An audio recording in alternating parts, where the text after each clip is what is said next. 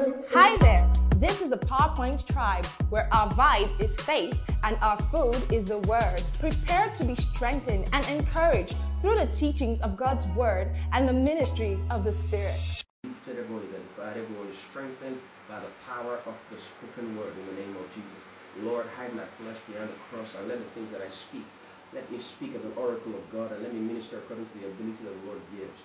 In the name of Jesus. The words that I will speak this morning, they will not just be information to the ears, they will be illumination to the hearts and empowerment to the hands in the name of Jesus. It will change and transform lives and cause them to enter into their next levels in the name of Jesus.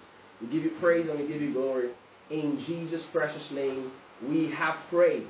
Wherever you are, give the Lord a big shout, all right? Give the Lord a big shout of praise. He's such a good God. Hallelujah. Amen. Such service unusual. Praise God. Okay, so I'm so glad to be here with you this morning to share God's word and to just minister God's word to you. Praise the name of the Lord. Hallelujah. He's such a good God. Amen and amen. All right, just before we start, I'd like you to just pray in the Spirit for the next about 1 minute and just stir up yourself in the Holy Spirit. Means the vilabro susavixtaja. And it's supposed to help you create some sort of an awareness to receive from the throne of grace, because these things are not, they are not words from a magazine, these things are not words from a novel, these things are the word of God revealed into your spirit. If your spirit is not ready to receive it, it's just not going to have as much impact as you would have imagined that it would have, because God's word is so powerful. But if the vessel it hits is not ready for that word, it won't do much good. It won't do much good, and that's why sometimes we need to pray in the Spirit to get our hearts attuned, to get our spirits aligned, to receive from the throne of grace. Praise the name of the Lord.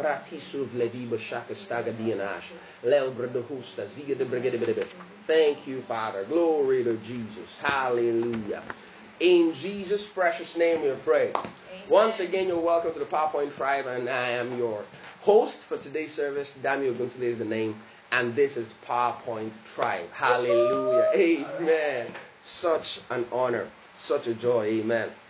So let's begin Bible reading this morning by going to the 1 Samuel. It's going to be a Bible study classic this morning, and I am so excited to share God's word with you.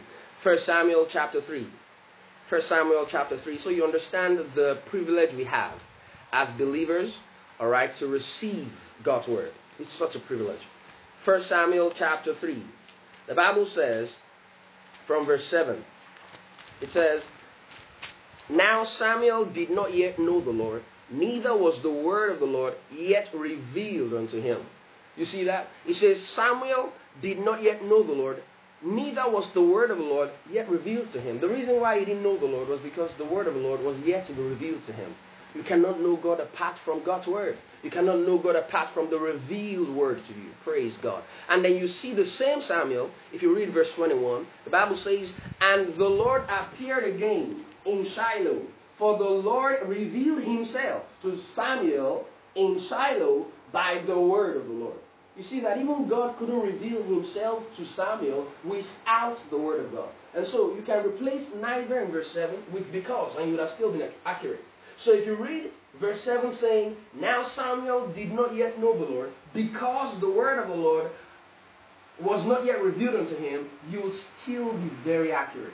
Because we cannot know God apart from his word. And that's why every single time we have the privilege to come to God's presence and learn from his word, it is such an honor, it's such a rare privilege, because it's an opportunity to know God a little bit more. It's an opportunity to know the word of God a little bit more. John chapter 17 says, "This is eternal life," verse 3, "that you may know God and Jesus Christ, whom thou hast sent." That they may know God and Jesus Christ, whom thou hast sent. That is eternal life. That is the opportunity God has given us. Every time we have the opportunity to receive God's word, we're having an opportunity to enter into dimensions of eternal life. We're having the opportunity to fellowship with the Father, to have koinonia with him, to know him intimately. Because the Lord appeared again in Shiloh, for the Lord revealed himself to Samuel in Shiloh by the word of God. And this morning, the Lord is about to appear to you. He's about to appear to you. It's, fire and brimstone and earthquakes and all that. He can do that, but you see, he prefers to reveal himself to you by the word of God. Amen and amen. Amen. And so that's just the foundation, just to get you excited and poised to receive the word of God from the throne of grace. So we continue from where we stopped last week. By the way, if you have not listened to the teaching last week, I implore you to go on SoundCloud and then search for PowerPoint Tribe and listen to that message. It's going to bless your heart real good. And if you would rather have the PDF document that I created after that teaching, we can also share that with you. Just make a notice on the comment section and then we'll reach out to you and share the PDF document with you. It was such a profound blessing. Praise the name of the Lord. So just to do a quick recap on that particular teaching on there is a river. We're living in very desperate times and seasons right now, and it looks like a lot of people are, worried to death, scared, anxious. They don't know what to do. They don't know what will come out of this whole pandemic situation. Things are plummeting, fluctuations here and there. But there is a scripture that gives a very graphic illustration of what we are experiencing in this season. There is a scripture that gives a very perfect picture of what is going on right now, and Psalms 46. So let's just go there, Psalms 46. The Bible says from verse 1, God is our refuge and our strength, a very present help in trouble. Amen. Praise God. He's a very present help in trouble. He helps you when you need it the most. He's a very present help in trouble. The Bible says, therefore will not we fear, though the earth be removed, and though the mountains be carried into the midst of the sea, though the waters therefore roar and be troubled, though the mountains shake with the swellings thereof. He says, but there is a river. Praise God. I like the way David just interjects all of that narrative with there is a river. It just looks like a complete opposite direction of what he's been saying. Though these calamities are happening, though this crisis is ongoing, though this pandemic has covered the whole globe, though things are happening that we cannot seem to understand and have explanations for, he says there is a river. How does a river connect with the realities of the things I have mentioned before now? He says there is a river, the streams whereof shall make glad the city of God, the holy place of the tabernacles of the Most High. It says God is in the midst of her. Praise God. She shall not be moved. Woo, glory to God. God shall help her, and that right early. That God doesn't keep his help till it's late. No. He may come at the nick of time, but it never comes late. Praise God. He says he will come with that help right early. And so what is he saying here? There is a river. And last week we did a very didactic and exposition on what this river is, who this river is, and how powerful it is for us to locate that river. Because that's why David is mentioning that river here. He says in the midst of all this chaos and pandemic, there is a river to look for. There is a river to look for. We established also last week how that river always flows gently and softly all year round. Praise the name of the Lord. Hallelujah. There is a river. The streams whereof shall make glad the city of the living God. And so if we do a little analysis of the first 3 verses in Psalm 46, you'll realize that it's a very graphic picture of what is going on in the world right now. Though the earth be removed, that is something that is happening to the entire planet at the same time. That explains the coronavirus, the COVID-19. It's the pandemic. Though the earth be removed, this is not some part of the earth being removed. This is not some nation being removed. The whole earth is at risk. The whole earth is at, the mercy of this COVID-19 pandemic. And it looks like, man, what is going on? The whole earth is affected by this thing. He says, though the earth be removed. Wow. It says, though the mountains be cast into the midst of the sea. The mountains of stock exchanges, the mountains of economies, of world powers, the economy is crashing literally, and these things are happening right before our eyes because of this one pandemic. The mountains that have existed, that looks immovable, unshakable for eons and dispensations, they are being thrown into the midst of the sea. And when you throw a mountain into the midst of the sea, the mountain sinks to the very base of that sea, and that sea doesn't even look like it just swallowed anything. Because the mountain is no longer there, and the sea is quiet. And it looks like, these things that are happening are so mountainous, and they're being thrown into the sea, and nobody's even observing that, man, this thing used to be there. The stock exchange used to be this powerful, tool of prediction for financial markets and stuff. But here they are, being thrown into the midst of the sea. Things are crashing. There's recession. Though the waters roar and be troubled. Talking about disruptions. The waters of our stable work-life balance. Go to work in the morning, come back in the evening, buy stuff for your kids, have some fun time with your family in the evening, and the next day the cycle continues, and then on Saturday you have a good nice cup of coffee in the morning, have your bread and beans, praise God, and then by Sunday morning you go to the massive cathedral, hear God's word, amen, and then on Monday you continue the cycle again. All of that is being disrupted right now. The waters, the calm, still, predictable waters are roaring and being troubled. Disruptions. It says, though the mountains shake with swellings. Talking about fluctuations. They are shaking with swellings. They are dropping. They're rising. The price of the dollar to the naira. The oil prices. The naira per barrel. The disruptions and the fluctuations and the recessions all being affected by this one pandemic. And you can link everything we're going through right now, the unpredictability of these times, to Psalms chapter 46. It says, but in the midst of all of this crisis, in the midst of all of this heartache, in the midst of all of these anxieties and all this stuff going on in the world right now, there is a river. Oh, I'm so excited about that. I like the way David just interjects it. He doesn't go on with the negative narrative. He says, there is a river. God is in the midst of her. She shall not be moved. It doesn't matter what is going on. Even though the earth is being removed. Even though the mountains are being thrown into the midst of the sea. Even though the waters are roaring and being troubled. Even though there are swellings and shakings everywhere. There is a river. Praise God. Hallelujah. Amen. Aren't you glad that you have a God who has a river to sort you out? There is a river. Locate that river. Locate that river. And so the bane of my assignment this morning is to help you locate the river. And once you locate the river, to also help you maximize that access to the river. Praise the name of the Lord. So there is a river whose atmosphere, whose economy, whose reality is not affected by the pandemic, by recessions, by disruptions and fluctuations. The river is not affected. As a matter of fact, he flows softly. When there's crisis, it flows softly. When there's no crisis, it flows softly. It is not affected. He doesn't know. Hallelujah. He's not aware, praise God, that whatever it is that is going on, because it just flows softly. Nothing can make it, be troubled. It's not like the waters that are getting troubled. This one is a river. It's a river that flows from the throne of grace. Praise God. Once you locate the river, you take on the atmosphere of that river. You cannot also be troubled. You're not worried. You're not anxious. You're not fearful. You're not afraid. Your heart is not troubled because the river is there.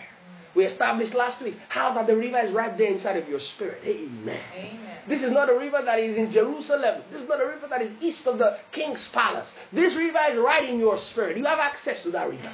We established it last week. So if you have not listened to that message, go listen to that message. Praise God.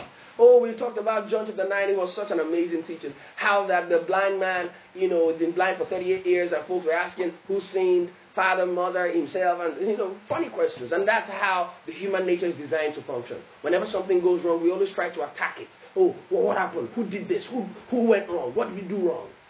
But Jesus comes and he takes over the entire conversation because he doesn't try to debate causes. He legislates outcomes.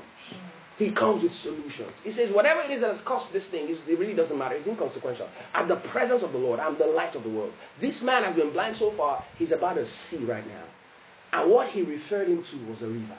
The river Siloam. Oh boy, listen to that message. Praise the name of the Lord. Hallelujah.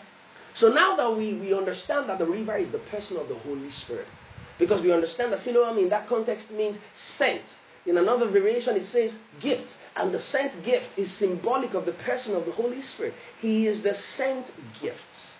Tarry in Jerusalem until I send you and endue you with power from on high. He was referring to the person of the Holy Spirit. He's the sent gift. He is the river. John chapter 7, verse 38. Bible says, he cried on, verse 37, Bible says, on the final day of the feast, Jesus cried with a loud voice and said, if any man thirst, let him come. For out of his bellies, as the scripture has said, shall flow rivers of living water, verse 39. And this spake he of the Holy Spirit, which should be given to them that believe. All right? But those things had not happened because he had not been glorified. So they had not received the evidence of that gift, which is the Holy Spirit at the time, because Jesus had not been glorified. He had not died. He had not been buried. He had not resurrected. Praise God. And so the Holy Spirit had not been given. But right now, we have been endued with power from on high. And so the river that flows out of our bellies is the person of the Holy Spirit. Praise the name of the Lord. Jesus was the only custodian of that river while he was on earth. He was the only custodian of that river. But praise God, right now we have equal access. Amen. We are co-carriers of this river. Everywhere we go, we have that river. So what do you do with this river? And that brings me to the real core of this message. What do you do with this river that you have access to? Because not everybody has access to it. David, by revelation, understood that in crisis situations, locate the river. You cannot try to stem the situation by looking at the situation, by going on your research, by going on Google. Nobody has answers right now. It's obvious. The best of nations are still grappling with this situation. Tons of people are dying every day and you're wondering, what is going on? There is a river, guys. There is a river. The streams thereof make glad the city of the living God. God is in the midst of her, and she shall not be moved. Praise God. As the mountains surround Jerusalem, so does the Lord surround those that fear him. There is a river. I want you to know that with all your heart, that there is a river. What do you do with the river? Praise God. Amen. The first thing you do with the river is to draw from the river. You draw from the river. Because you see, you can have a river and you don't draw from it. And you die of thirst while carrying rivers within your spirit. There are people who die of hunger when their father owns a bakery. In it. And so, why should you die of thirst when inside of you is the river of living waters?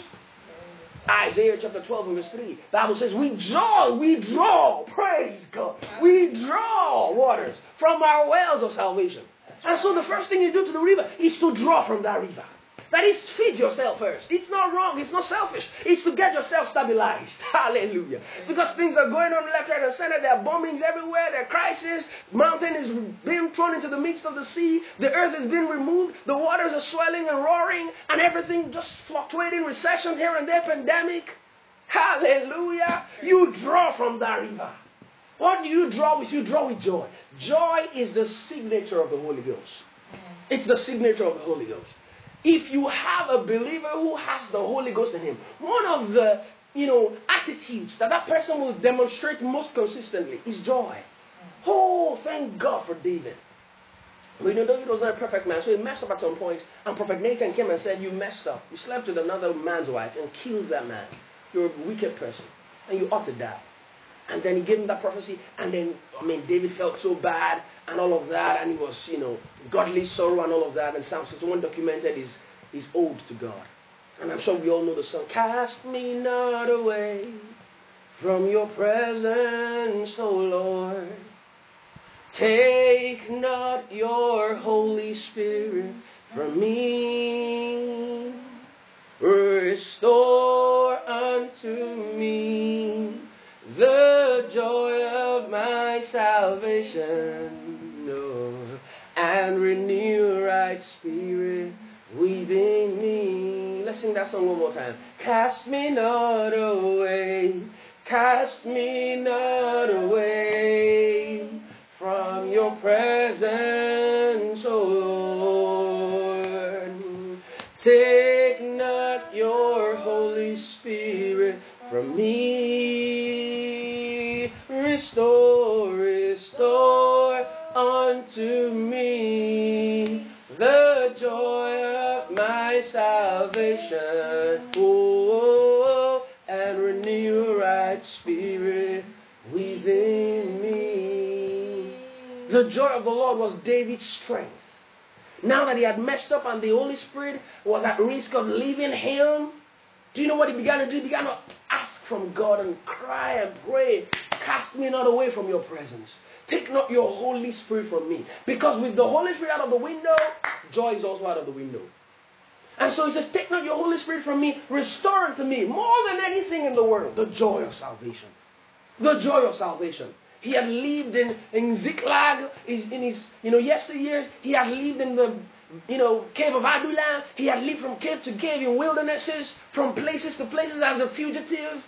But there was something in him that kept him strong all those years. It was the joy of the Holy Ghost. And now he was at risk of letting go of that joy. And he prayed unto God and said, no, please don't get rid of this joy. Don't let this joy leave my life. This joy has been my strength. Nehemiah chapter 8 and verse 10b, he says, the joy of the Lord is your strength. And so, before you begin to try to help anybody, you need to draw from that river. You need to draw with joy. You need to draw with joy. Joy is the signature of the Holy Ghost. And that's how it keeps you strong. He says, count it all joy when you fall into diverse types of temptation. Oh, knowing that the trial of your faith worketh patience. And says, let patience have its perfect work, that it may be complete and entire, wanting nothing. There is something about joy. But the beautiful thing about joy is that it never walks alone. There is something that produces joy. Are you ready to understand that? Yes, sir. There's something that produces joy. Romans 14 and verse 17.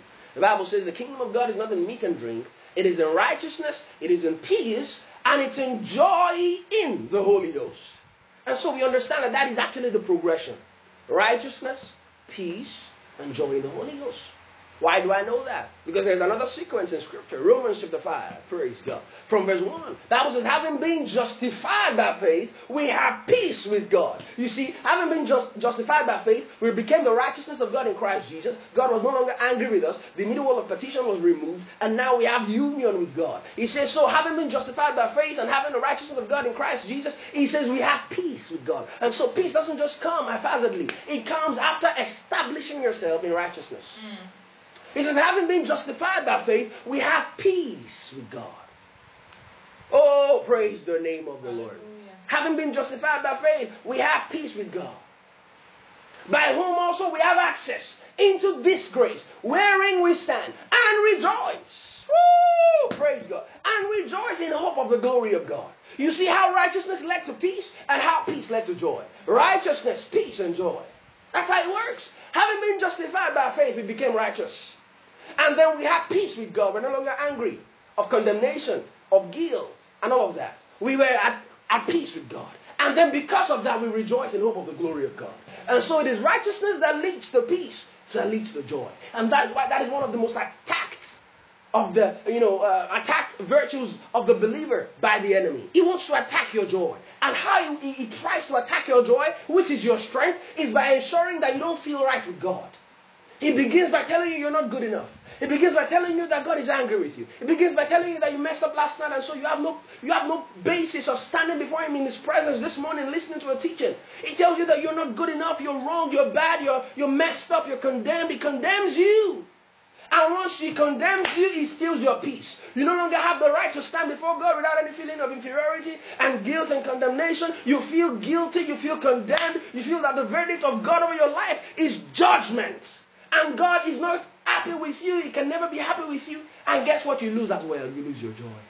And once you lose your joy, you lose your strength. And once you lose your strength, he attacks you. And he's guaranteed a victory over your life because you have lost your strength. Never give the enemy an opportunity to attack your righteousness, consciousness, to attack your peace, to attack your joy. It's a flow. You don't just get joyful. You must first feel right with God. And then it produces peace. And then joy breaks in. That's how it works. And so joy is the last man standing. Once he attacks that joy, he has attacked your strength. Because the joy of the Lord is your strength. And once you're weak, he can attack you, he can rob you, he can spoil you, he can steal from you, he can kill you, he can make you a victim. And you don't allow that. And so you guard your righteousness, you guard your peace. Because those are the things that garrison your joy. Praise the name of the Lord. There is a good example of this in Scripture in the life of Prophet Elijah. Prophet Elijah was such a massive man of God. Oh boy, that guy was such a colossal influence. I mean, this guy just came out of nowhere. The Bible talks about how that Elijah of Tishbite, that's all. Elijah rather the Tishbite. We didn't hear about his mother, his father, where he came from. He just appeared on the scene. And he said, by my word, it will not rain for 3.5 years. And the Bible says he did not rain. Praise God.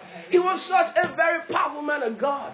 And so he did a lot of stuff. He was a very aggressive, violent man of God because that was the anointing of God upon his life. He was supposed to be that way. Because he was supposed to begin to make people see another kind of power apart from the reign of Ahab and Jezebel. And so he had to be boisterous. He had to be aggressive. He had to be very firm and fierce. That was the kind of anointing upon his life. And then after a while, he began to do a lot of stuff, pull stunts, and became very popular in the land. And then, of course, there was a time where he had to show, oh boy, I like that part. He had to show off God. Right in the face of other prophets of Baal who said Baal was God. And he mocked them. Oh, there's something we used to call arrow back on OAU. He did arrow for those guys. He said, call upon your gods. Maybe he's sleeping. Maybe he's on a journey. Maybe he's seen a visitor off. Maybe he'll soon be back. How about you just cut yourself a little bit more? And those 400 prophets of Baal, they cut themselves. They were just like, come on now, answer us. Don't embarrass us today. Aren't you alive, Baal? Answer us today. And Elijah mocked them and mocked them and mocked them. And after they were done with all their antics and all that, he sat there and said, oh, come on, guys. Pour this thing with water. Pour water. Wet everywhere. Make it impossible for fire to come out of this. They wet the sacrifice. They wet the stones. They wet the troughs and all of those things. And the Bible says, oh, Elijah called unto the God of Elijah. And it says, let the God of Elijah answer by fire. Yeah. I'm sure we remember all those revival songs. God of Elijah, send down fire. Amen. And that was exactly what happened that day. Elijah called down fire on those wet, soaked sacrifices. And fire came and licked the water. Praise God. Licked the water. And the Bible says, let the God of Elijah, if he answers by fire, let him be God. That day, you know what he did? He killed 400 prophets of Baal in one day. He didn't kill them by, emeralds or COVID-19 or anything. He killed them with the sword. He literally butchered. That was some cruel guy, man. He killed all of them, slaughtered their heads, and made the whole land barren of prophets of Baal. The whole land was barren, and these were the gods of Ahab and Jezebel. So, of course, the news got to Jezebel and to Ahab. Ahab was already scared of Elijah. Ahab was scared of that guy, man. Like, this guy is a dangerous man. He caused famine. Now he's killing all the prophets of Baal. I can't face this guy. But Jezebel, she just had a way, ladies and their ways, praise God. Amen. Jezebel said, come on, I'm going to threaten this guy. Because, you see, so she writes a letter. And she tells him, and she sends a messenger to him and says, Elijah, I hear what you did. I hear what you did to the prophets of Baal. All right? And I want you to know that I'm going to kill you too. The way you slaughtered this man yesterday, by tomorrow, if your head is still remaining on your body, call me whatever it is. That was the tone of the letter she wrote to Elijah. And guess what? Elijah was afraid. He was scared. He was worried. He began to run. He was running from a letter. If Jezebel could kill Elijah, she wouldn't have sent a letter. She would have just killed him anyways. Why send a letter? Why send a letter to threaten him? It was only a very empty threat. And that's exactly how the devil works every single time. It was an empty threat. If you could kill me, why don't you just come and kill me? Why send me a letter? But you see, she wanted to affect and attack his righteousness, his peace, and his joy. She sent it to attack something. Those 3 musketeers, she sent to attack those things. And boy, they were attacked in Elijah.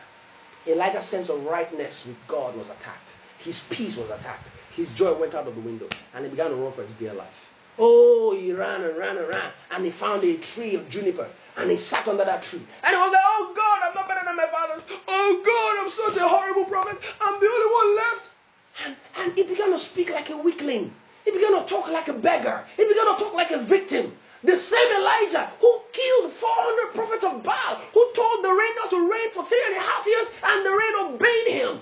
This same guy that the king was afraid of, a letter scared him to his pants. Can you imagine that Elijah at some point became such a weak guy that only a letter was enough to attack his righteousness, his peace, and his joy? How do I know they were attacked? Because he began to talk like a victim. He said, I'm not better than my fathers.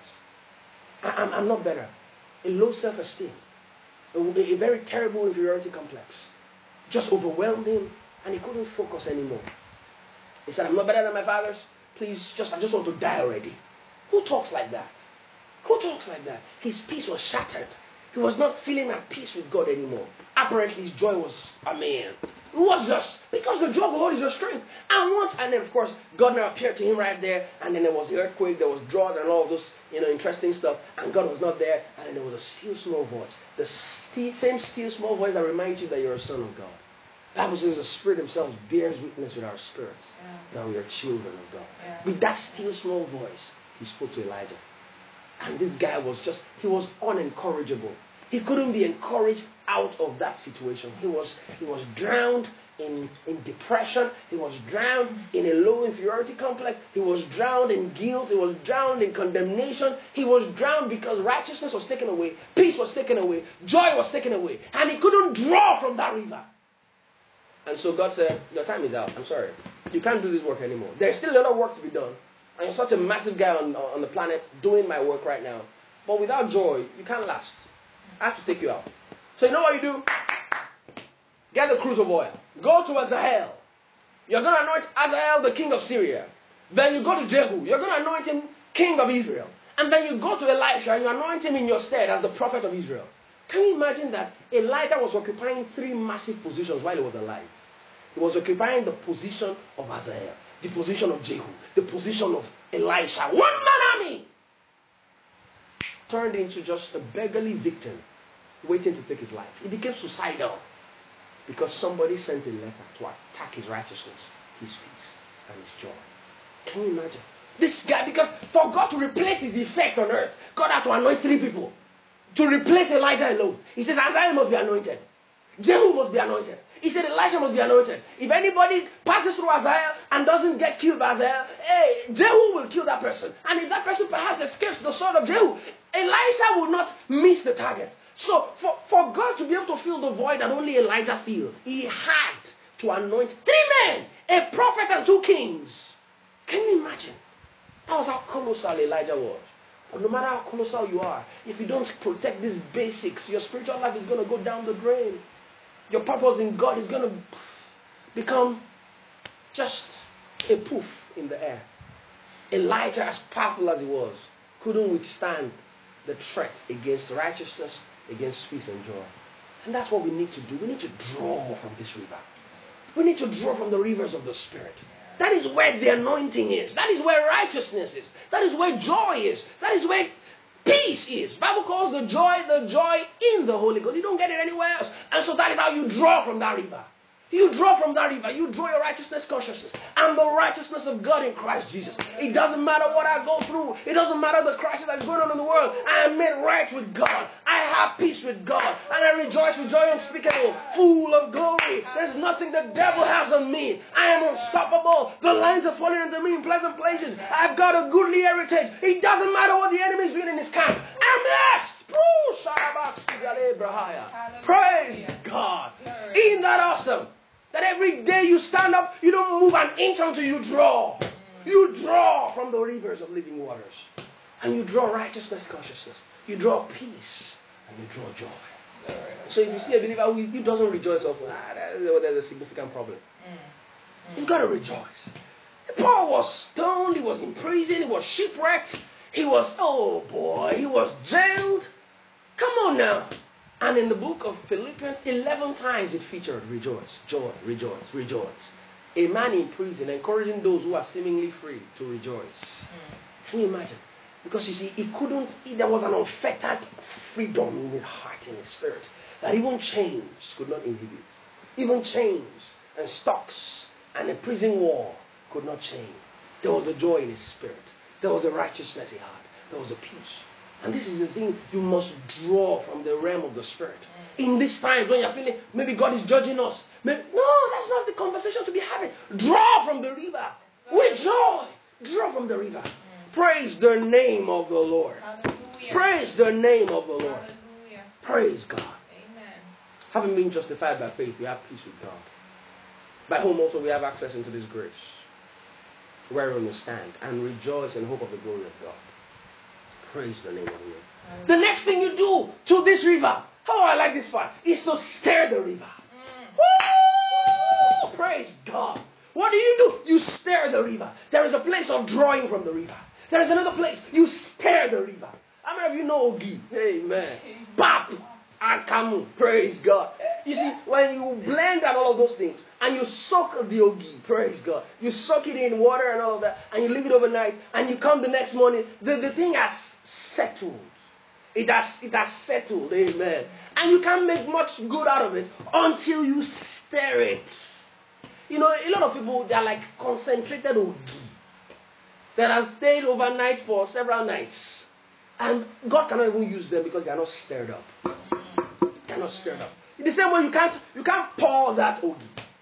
You can pour the water on top of it, but you can't pour that ogi. The ogi itself is there. It's stuck. It's stuck. It has formed its beast. Oh boy. It has just stuck into the mold of that bucket. And you can't pour it. You can't use it. You can't bend it. You can't use it. Because it's settled. And that's how sometimes people don't take advantage of the river that is in them. Their life just settled there. They don't take advantage of it. What do? You stir it up. You stir up the gift of God that is in you. 2 Timothy chapter 1 and verse 6. He said, I put you in remembrance that you stir up the gift of God. You stir it up. It doesn't matter what you're going through. You stir up the gift. Oh, it's like when a lion roars. He's telling you I'm still alive. It doesn't matter what I go through. I can still roar one more time. And when I roar, you better know what to do. You run. That's right. And so he said, I put you in remembrance. Because there are times we forget that we carry the river within us. And then we fail to stir it up. And the devil can now attack. You stir that river. You stir that river. I put you in remembrance that you stir the gift of God, which was given unto you by the laying of my hands. Guess what verse 7 now says? For you have not been given the spirit of fear, but of power, of love, and of a sound mind. And so if you don't stir up that gift, power is going to be out. Love is going to be out. Sound mind out of the window. Why? Because you are not stirring up the gift. You need to stir up the gift. Sir. That's the seat of power. Woo! Glory. You got to stir it up. There is a river within you, and that river is not supposed to settle like ogi. You need to stir it up. Yes, sir. You stir it up. Again, 1 Timothy chapter 4 verse 14, he says, he says, neglect not. You see, because you see, if you're not put in remembrance, you will neglect it. It will almost look like, well, you're just a normal person. I'm just a normal human being, like born by normal parents, living a normal world, living a normal way. Everything that's happening to the world can happen to me. I'm not different. You don't talk like a loser. You stir up the gift of God. You stir up the gift. He says, neglect not the gift of God that was released into your life by the laying on of the hands of the presbytery. Don't neglect it. Stir it up. You stir it up. You stir it up. So every morning you stir it up. Shambru suka pretezeliara. Membre kezustahaya. That's how you stir it up. You pray in the Holy Ghost. It says, beloved. It says, Jude 20, it says, but beloved, building up yourselves on your most holy faith, praying in the Holy Ghost. Woo! Praise God. Praying. Praise God. Amen. Amen. Praying in the Holy Ghost. That's how you stir up yourself. That's how you stir the gift. You build up yourself on your most holy faith. But there is a missing link, actually. I realize that a lot of believers, all they do is pray in the Holy Spirit. There's a missing link. Because you see, counsel in a man's heart is as deep waters. This is very important. Counsel in a man's heart is as deep waters. But a man of understanding will draw it out. Let's pray in tongues for the next 30 seconds. Shibra silvu le prekte zibjaya. El bredosti kalte brigade. Shale brondasti. Membrigade. Membro. Jale brigade. Zekete brigade. Zekelt bragada. Zekete libro custa zila bragada. Rekestisi vrahasta zikoshti labiatas. Mambre custaziza. Belem prosi. Pau parosta. Mimbre kestiza belosti. Cambre ketelia. Mambro stuze lestigere bere. Shale brigade. Thank you, Lord Jesus. Woo! Glory to God. You stir the river. You don't just leave the river to just be there. You stir it up. That's where power is generated. The same way still waters don't create electricity. It is stirred waters.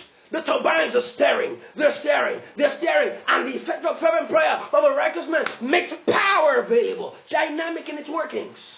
It is the stirred wind. It is the stirred water that creates energy. That creates electricity. That creates power. And so if all you have is the waters and the rivers, but you don't stir it up, you're not going to be any different from someone who does not even have the river. Because no power in your life. But you've got to have power. You've got to have love and a sound mind. And it comes when you stir up the gift. Stir up the gift. Proverbs 20 verse 5. It says, counsel in a man's heart is as deep waters. Thank you.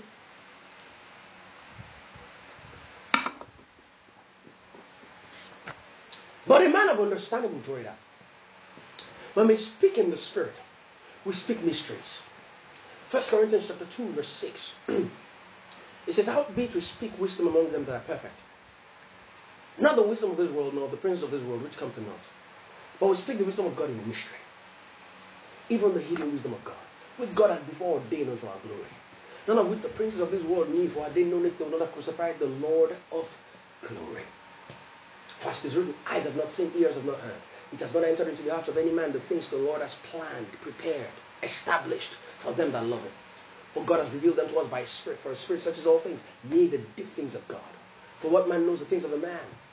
Said the Spirit of man that is in him. Even so, no man knows the things of God, except the Spirit of God.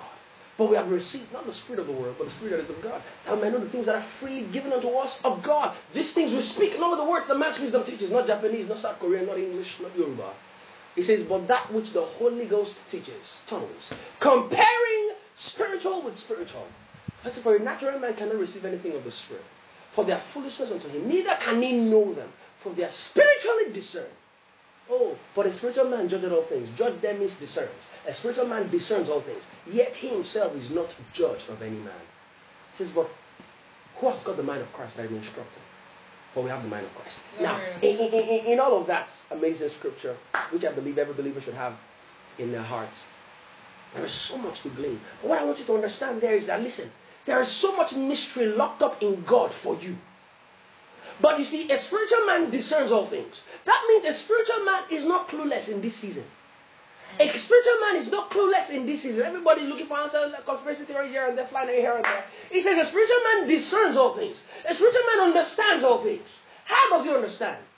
By speaking mysteries. Because these mysteries were before ordained unto our glory. And there are some princes of this world, the scientists of this world, the people of this world, the demons of this world, the God of this world, they don't have access to this kind of wisdom. This kind of wisdom is accessible and available for all believers.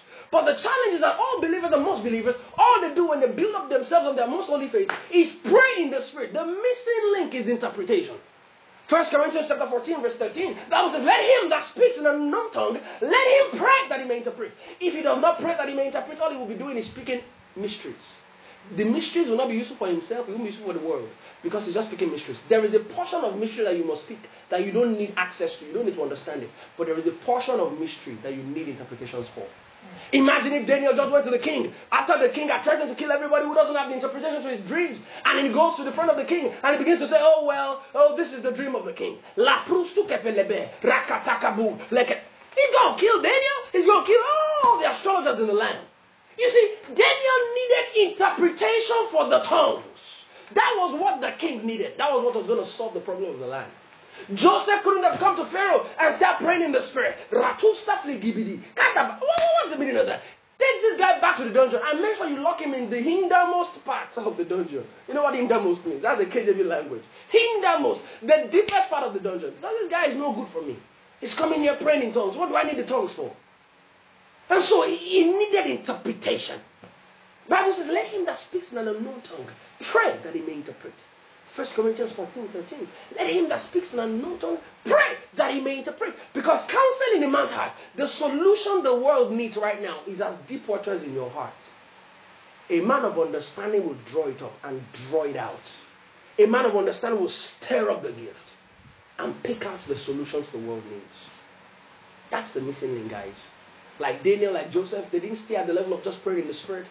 They prayed also to interpret. Because if they don't pray to interpret, it will just remain a mystery. It will never do the world good. And so there are mysteries you're speaking in your heart. Do you pray to interpret?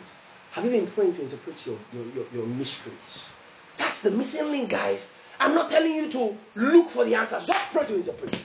After you're done praying in the Spirit for 20-30 minutes, can you take another 20-30 minutes and pray to interpret? And say, Lord, as I've spoken in the Spirit right now, I do not know what I just said, but I know you have access to all these mysteries in the realm of the Spirit. Can you give me some understanding to the degree that I need understanding, to the degree that I need the answers to that mystery? Can you give me some understanding? And I begin to pray, Lord, I believe that I receive right now. I believe that I receive interpretation. I believe that I receive interpretation. If you cannot receive interpretation, Paul will not ask you to pray to receive an interpretation. In the context of 1 Corinthians 14, he was talking about the collective church. That you don't just pray in tongues, a believer, just praying in tongues in the church, and people come and they don't understand what you're saying. It's foolishness unto them, because they're like, who is this barbarian, and all of those things. And so they are not edified, the church is not edified, you're the only one that is edified. But you see, in a personal context as well, if all you do is praying in tongues and you're not looking for interpretation, there's a limit of edification you can get. There is a limit of edification you can get. And so when it says, beloved, building up yourselves on your most holy faith, it is both on the leg. The edification comes on the leg of interpretation, or rather speaking in tongues and interpretation. It is on the leg of these two that the church is edified. It is on the same leg that the person is edified. If the church cannot be edified by just praying in tongues alone until somebody interprets, then why do you think you will be edified? If all you do is praying in tongues and you have no interpretation for the tongues you've been speaking all these years. So counsel in a man's heart. The answers to the life's questions are as deep waters. A man of understanding will pray in tongues and pray to interpret so that he can draw it out. And that is the missing link, brothers. This was revelational to me, guys. Beyond praying in tongues, pray to interpret. Beyond praying in tongues, pray to interpret. Every time you pray in tongues, ask God, what are you saying? What portion of this mystery belongs to my understanding? What portion of the things that I'm saying in the spirit belongs to my understanding? Because if you don't pray to interpret, you won't get it. That's why Paul said, let him that speaks in an unknown tongue pray to interpret. He didn't just say, let him wait to interpret. No, pray. That means there is a prayer to pray in tongues, and there is a prayer to pray to interpret. And so every time you pray in the spirit, also pray to interpret. All the mysteries of the world are locked up in interpretations untold. Interpretations that nobody has ever had access to. All the answers to world's problems are in there. But nobody prayed to interpret, so nobody got it. Thank God Joseph, as a type and shadow of believers today, he didn't just have a spiritual understanding by praying in tongues. He received the blueprint in his spirit and he drew it out by praying for interpretation, guys. Daniel, the same thing. And that's not going to be different for our generation. We pray in tongues a lot, but we don't pray to interpret. You need to pray to interpret. That is how you stir up the gift and you receive knowledge. You receive understanding. And then you can edify both the church, yourself, and the world. Did you get that? I really needed us to get that. None of which the princes of this world knew. No other person has access to this kind of mystery. If they knew it, they would not be threatening the world with COVID-19. If they knew, they wouldn't have told us to stay home in this season. If they knew it, the world would not be in the chaos that it is. But now that it's in this chaos, praise God, God's going to bring out some mystery, deep solutions in the heart of believers. But the believer must not just pray in the spirit, he must pray to interpret as well, so that he can have answers and solutions to world's problems. The first thing you do to the river is to what? Is to draw. The second thing you do to the river is to what? Is to stir up the gift. And then the third thing, which is the most important part of this whole thing, is to give the river. Is to give the river. Let's go to John chapter 4 as we begin to wrap up. That's the last thing you do to the river. Oh, this is so powerful. John chapter 4. There is a river that flows from my heart. It's filled with colors of praise unto you. There is a river that flows from my heart. It's filled with colors of praise unto you. And you are King, you are Lord, and you will reign forevermore. And you are King, you are Lord, and you will reign forevermore.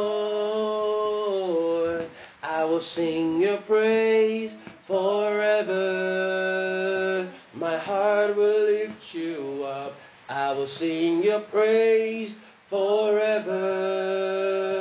My voice will lift you up, and I will sing your praise forever. My hands are lifted high. I will sing your praise forevermore. And you are King, you are Lord, and you will reign forevermore. You are King. King, yeah. You are King.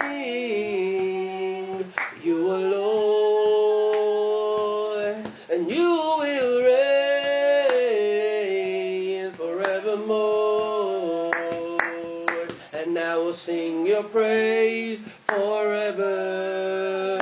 My heart will lift you high. I will sing your praise forever. My voice will raise you up, and I will sing your praise forever. My hands are lifted high. I will sing your praise forevermore. Wow! There is a river. Woo! Praise God. You draw from the river righteousness, peace, and joy in the Holy Ghost. You stir the river for power, love, and sound mind. And then you give the river. You give of that river. John chapter 4. The Bible says, of course, we all know the passage, how Jesus met a Samaritan. Let's begin from verse 7. There cometh a Samaritan woman to draw water. Jesus said unto her, give me to drink. For his disciples were gone away unto the city to buy meat. Then saith the woman of Samaria unto him, how is it that thou, being a Jew, askest me of a drink, which am a woman of Samaria? For the Jews have no dealings with the Samaritans. And Jesus said unto her, if thou knew the gift of God. Woo! I like that part. He says, and who it is that said unto thee, give me to drink, thou wouldest have asked of him, and he would have given thee living water. The woman said unto him, sir, thou hast nothing to draw with. Oh, I like that. What do we draw with? Joy. Hallelujah. Oh, he says, thou hast nothing to draw with. And the well is deep. Of course, we know the well is deep. From whence, then, hast thou this living water? Had thou greater than our father Jacob, which gave us this well, and drank thereof of himself, and his children, and his cattle? And Jesus answered and said unto her, whosoever drinketh of this water shall thirst again. But whosoever drinketh of the water that I shall give unto him shall never thirst. But the water that I shall give unto him shall be in him a well of water, springing up into everlasting life. And the woman said unto him, sir, give me this water, higher, that I thirst not, neither come hither to draw. Jesus said unto her, go call thy husband, and come hither. And the woman answered and said, I have no husband. Jesus said unto her, thou hast well said, I have no husband. For thou hast had 5 husbands, and him that thou hast, that now hast, is not thy husband. In that's KJV, praise God. In that sayest thou truly, praise God. And then the woman said, I perceive that thou art a prophet, and all of that. And then began to talk about worship and all of that. But I need us to understand something very important here. Jesus was tired and hungry. Tired and hungry moments on my IG page. You can find it there, very short clip. Tired and hungry moments. Jesus was tired and hungry. And so he needed a break. And so he sat by a well. And then while he was waiting for his disciples who had gone to get him food and water, a woman goes to the well and tries to fetch. And while she was fetching, Jesus strikes this conversation with her and says, can you give me some water? And then the woman looked at him and said, you're a Jew. Come on now. You have no business with me. I'm a Samaritan. Samaritans are half Jews, have other things. Amen. And so why should you be talking to me, a half-caste? And then Jesus said, oh, well, if you knew who it is. And then, of course, the woman also replied and said, if I even want to give it to you, how do you draw? The well is very deep. How do you get this water that you're talking about? And he said, well, if you knew the gift of God and the person that is talking to you right now and asking you to give him water, you would, beyond giving water, ask for him to give you the water that he has. The woman began to think, well, okay, what are you talking about? Are you greater than our father Jacob? Our father Jacob dug this well for us. He fed from there. His children fed from there. The cattle fed from there. And then you're talking about some living water. What are you talking about? And then Jesus begins to explain to her and said, the water that you're drawing right now is subject to diminishing returns. When you drink it, it finishes. You have to come back again. And then the river never moves. Or the well never moves. You come to it. And then if you drink of this water, you will thirst again. But the water I'm talking about, you will never thirst again. And after Jesus had exposed the reality of this river that he's talking about to her, she said, oh, wait, I don't want to thirst again. I don't want to ever have to come to this river again or to this well again. Just give me this river. I like the sound of what this river can do or what this water can do. And see what Jesus does. Jesus doesn't say, oh yeah, bring your cup. Let me give you All right? He doesn't say, bring your cup, let me give you of this river.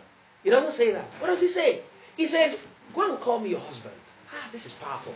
Now, this is what I want you to understand. That there is a river within you. There is a river right now that is in your bellies. Bible says, out of your belly shall flow rivers of living water. And this spake he of the Holy Ghost, which has not been released because Christ had not been glorified. And so, yes, right now in your spirit, you have the rivers of living waters. Praise God forever.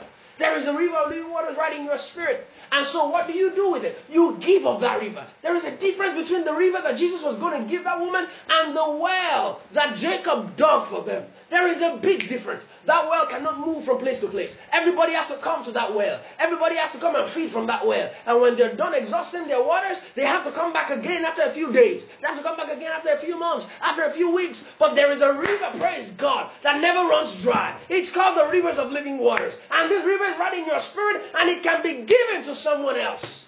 Bible says that Jesus told that woman and said, the water that I'm going to give you, it will be in you a well, but it will never remain a well.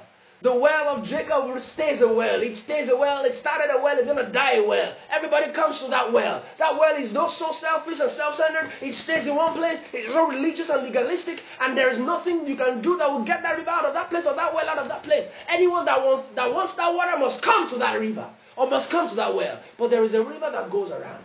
There is a spring, praise God. He says, when I give you of this water, it will be in you a well, but it will not stay a well. It will spring forth into everlasting life.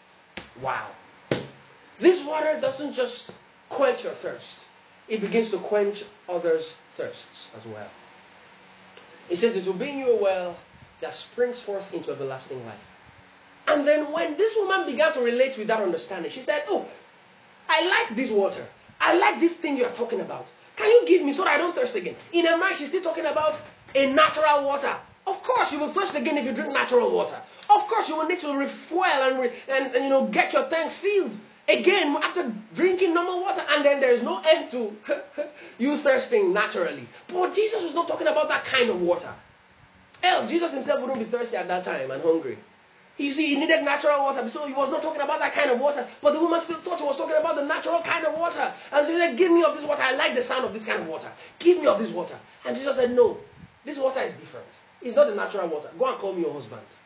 Yeah. I like that. So Jesus, how he answers the woman's question and how he supplies the woman's the request of her heart, which is giving her the water, the living water. How Jesus answered her was by attacking the challenges and the problems of her life. Wow! Jesus doesn't say, go and get me a cup. Let me give you this water. It doesn't say, bring your hand, just touch me, you get the water. No! Jesus begins to address the real issues in her life. He says, go and call me your husband. And she said, well, I don't have a husband. He said, oh yes, you have rightly said. Because you've had 5 husbands. And the one that you now live with is not your husband. I said, wow, I perceive you're a prophet. And then after, of course, God answered all the questions in her heart, she goes ahead to bring all the people of Samaria, all the men of Samaria. And then she brings them all to Jesus. Jesus answered the questions, also stayed there for 2 days extra. Praise God, and got the whole place saved. And began to dispense the waters, the living water. That everywhere it goes, he dispenses life and grace and love and mercy. Jesus' kind of water is not the normal kind of water. It's the water that addresses the problems of people's hearts. And so Jesus was not talking to that woman about a physical water, like this water that I drink. Not that kind of water. There is a river of living waters in your spirit that you can use to address the problems of people's lives. That is, there is someone that needs your help right now. There's somebody you can buzz right now on WhatsApp. Who needs a river? Who needs answers? Who has problems? Who has challenges? And the answer is in your spirit. Because you have stirred that river, and then you have received mysteries, interpreted them into understandings, and then you have been able to draw out that counsel, and then you can now dispense that water to someone else. Right there in John chapter 4, Jesus drew from the river. The Bible says when the woman asked, oh, you have nothing to draw with. My scripture puts Isaiah chapter 12 verse 3 there. Just in that scripture, it says you have nothing to draw with. Isaiah chapter 12 verse 3 showed up in that verse. Because in Isaiah chapter 12 verse 3, with what we draw waters from our wells of salvation. So apparently, Jesus has drawn waters from these wells of salvation at that point, because the only way he could minister to another person after getting so tired and hungry is because he received strength from a well. He received strength from the rivers of living waters. With joy, he received strength. Praise the name of the Lord. He received strength. And so at that point he drew. And then, of course, as he was interacting with the woman, he was stirring up the gift. He was praying underneath his breath and then receiving understanding. And then word of knowledge came. And then he began to minister to that woman. And then he gave of the rivers of living waters to that woman. He didn't ask her for a cup, because that would be playing on the same turf. You give me water, I give you water. What's the difference? I'm giving you a river of living waters. Bible says this water shall be in you a well, but it springs forth into everlasting life. It springs forth. It doesn't stay a well. Jacob's well stays a well. He dies a well. Everybody comes to that well. And then after they're done taking from that well, they come back a day after. They come back 7 days after. They come back 2 months after. They still have to come back. But there is a river. Once you receive it, all you need to do is keep stirring it. And after you stir it and stir it, it's just not going to be about you and you alone. It's a well for you, but it's a spring for others. It shall be in you a well, but it will spring forth into everlasting life. It's a well for you, but it's a spring for others. That is, you should be a well-watered garden, whose waters fail not. When people come to you, they have answers. Your waters must never run dry. You must continue to stir up that river, and you must continue to give of that river. If you don't give of it, it will go stagnant. You don't stir it for yourself alone, for your family alone, for your nation alone. You stir it for the nations.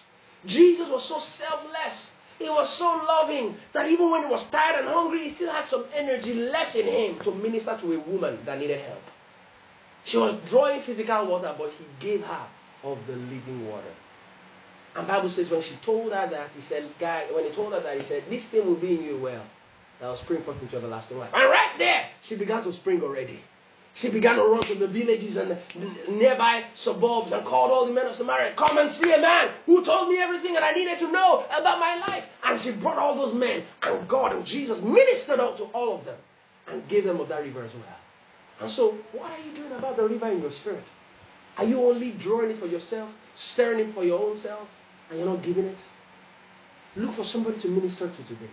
That woman couldn't just listen to everything Jesus was saying and say, I'm just going to take this all by myself. No, she ran into the villages, brought all the men to receive of this same river. And by the time they were done with Jesus, they said unto the woman, we believe not just because of what you've said, but because we have listened to him ourselves and we believe him for his own sake.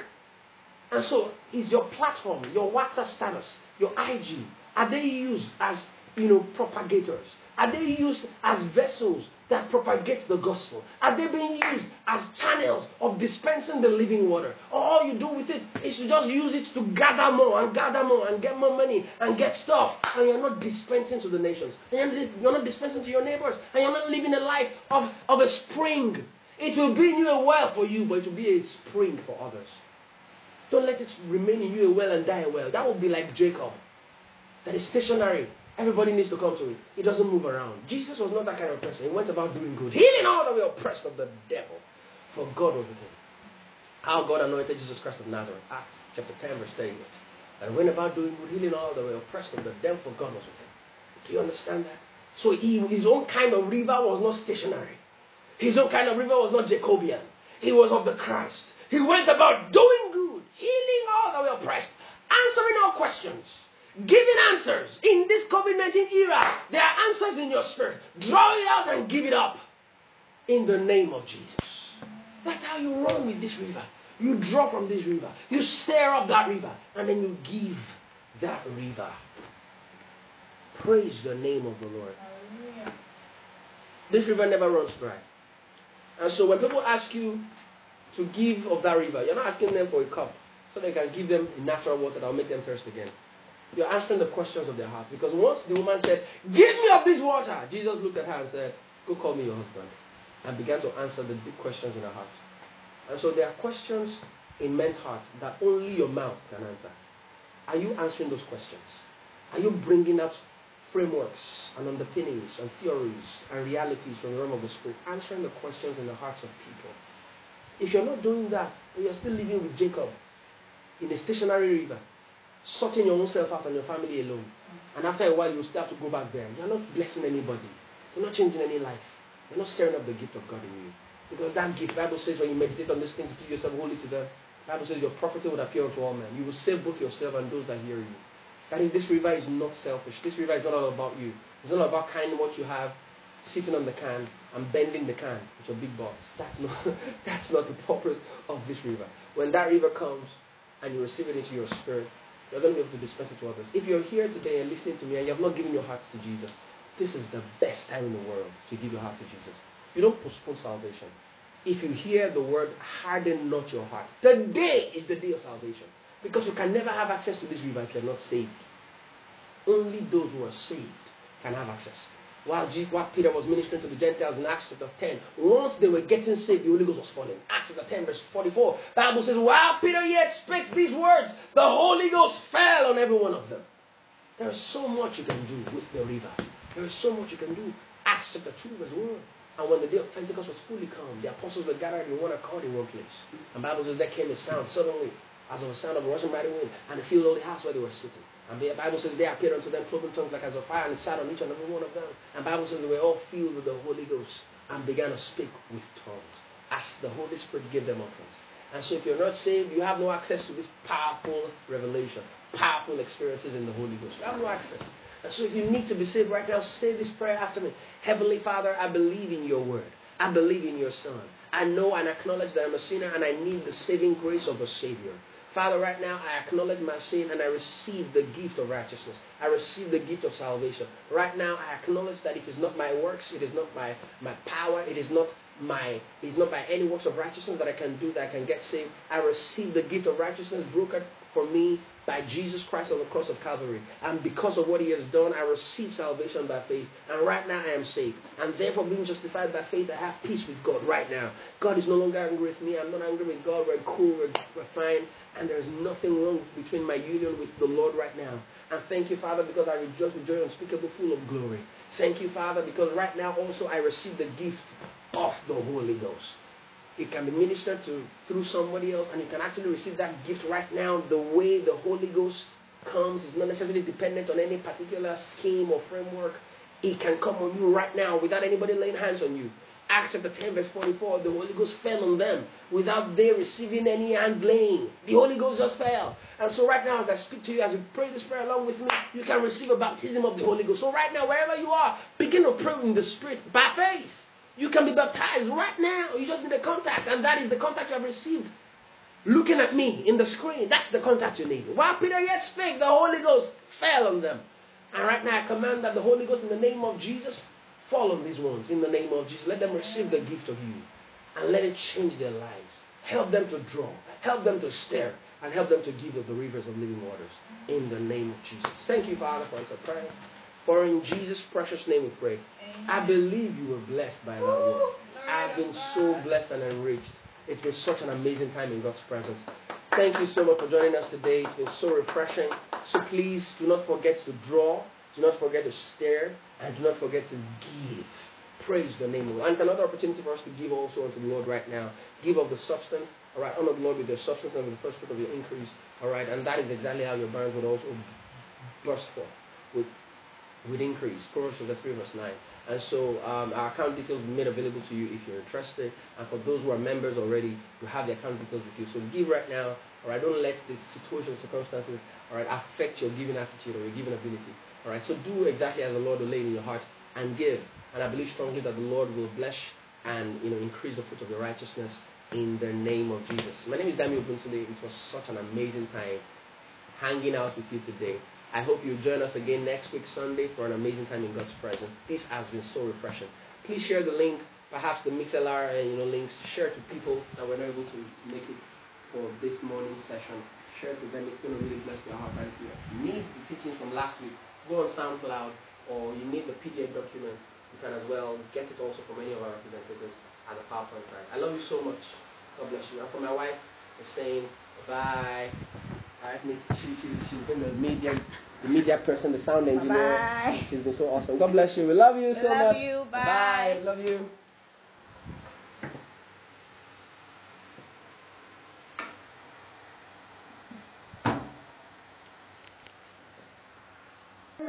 Wow, what a word.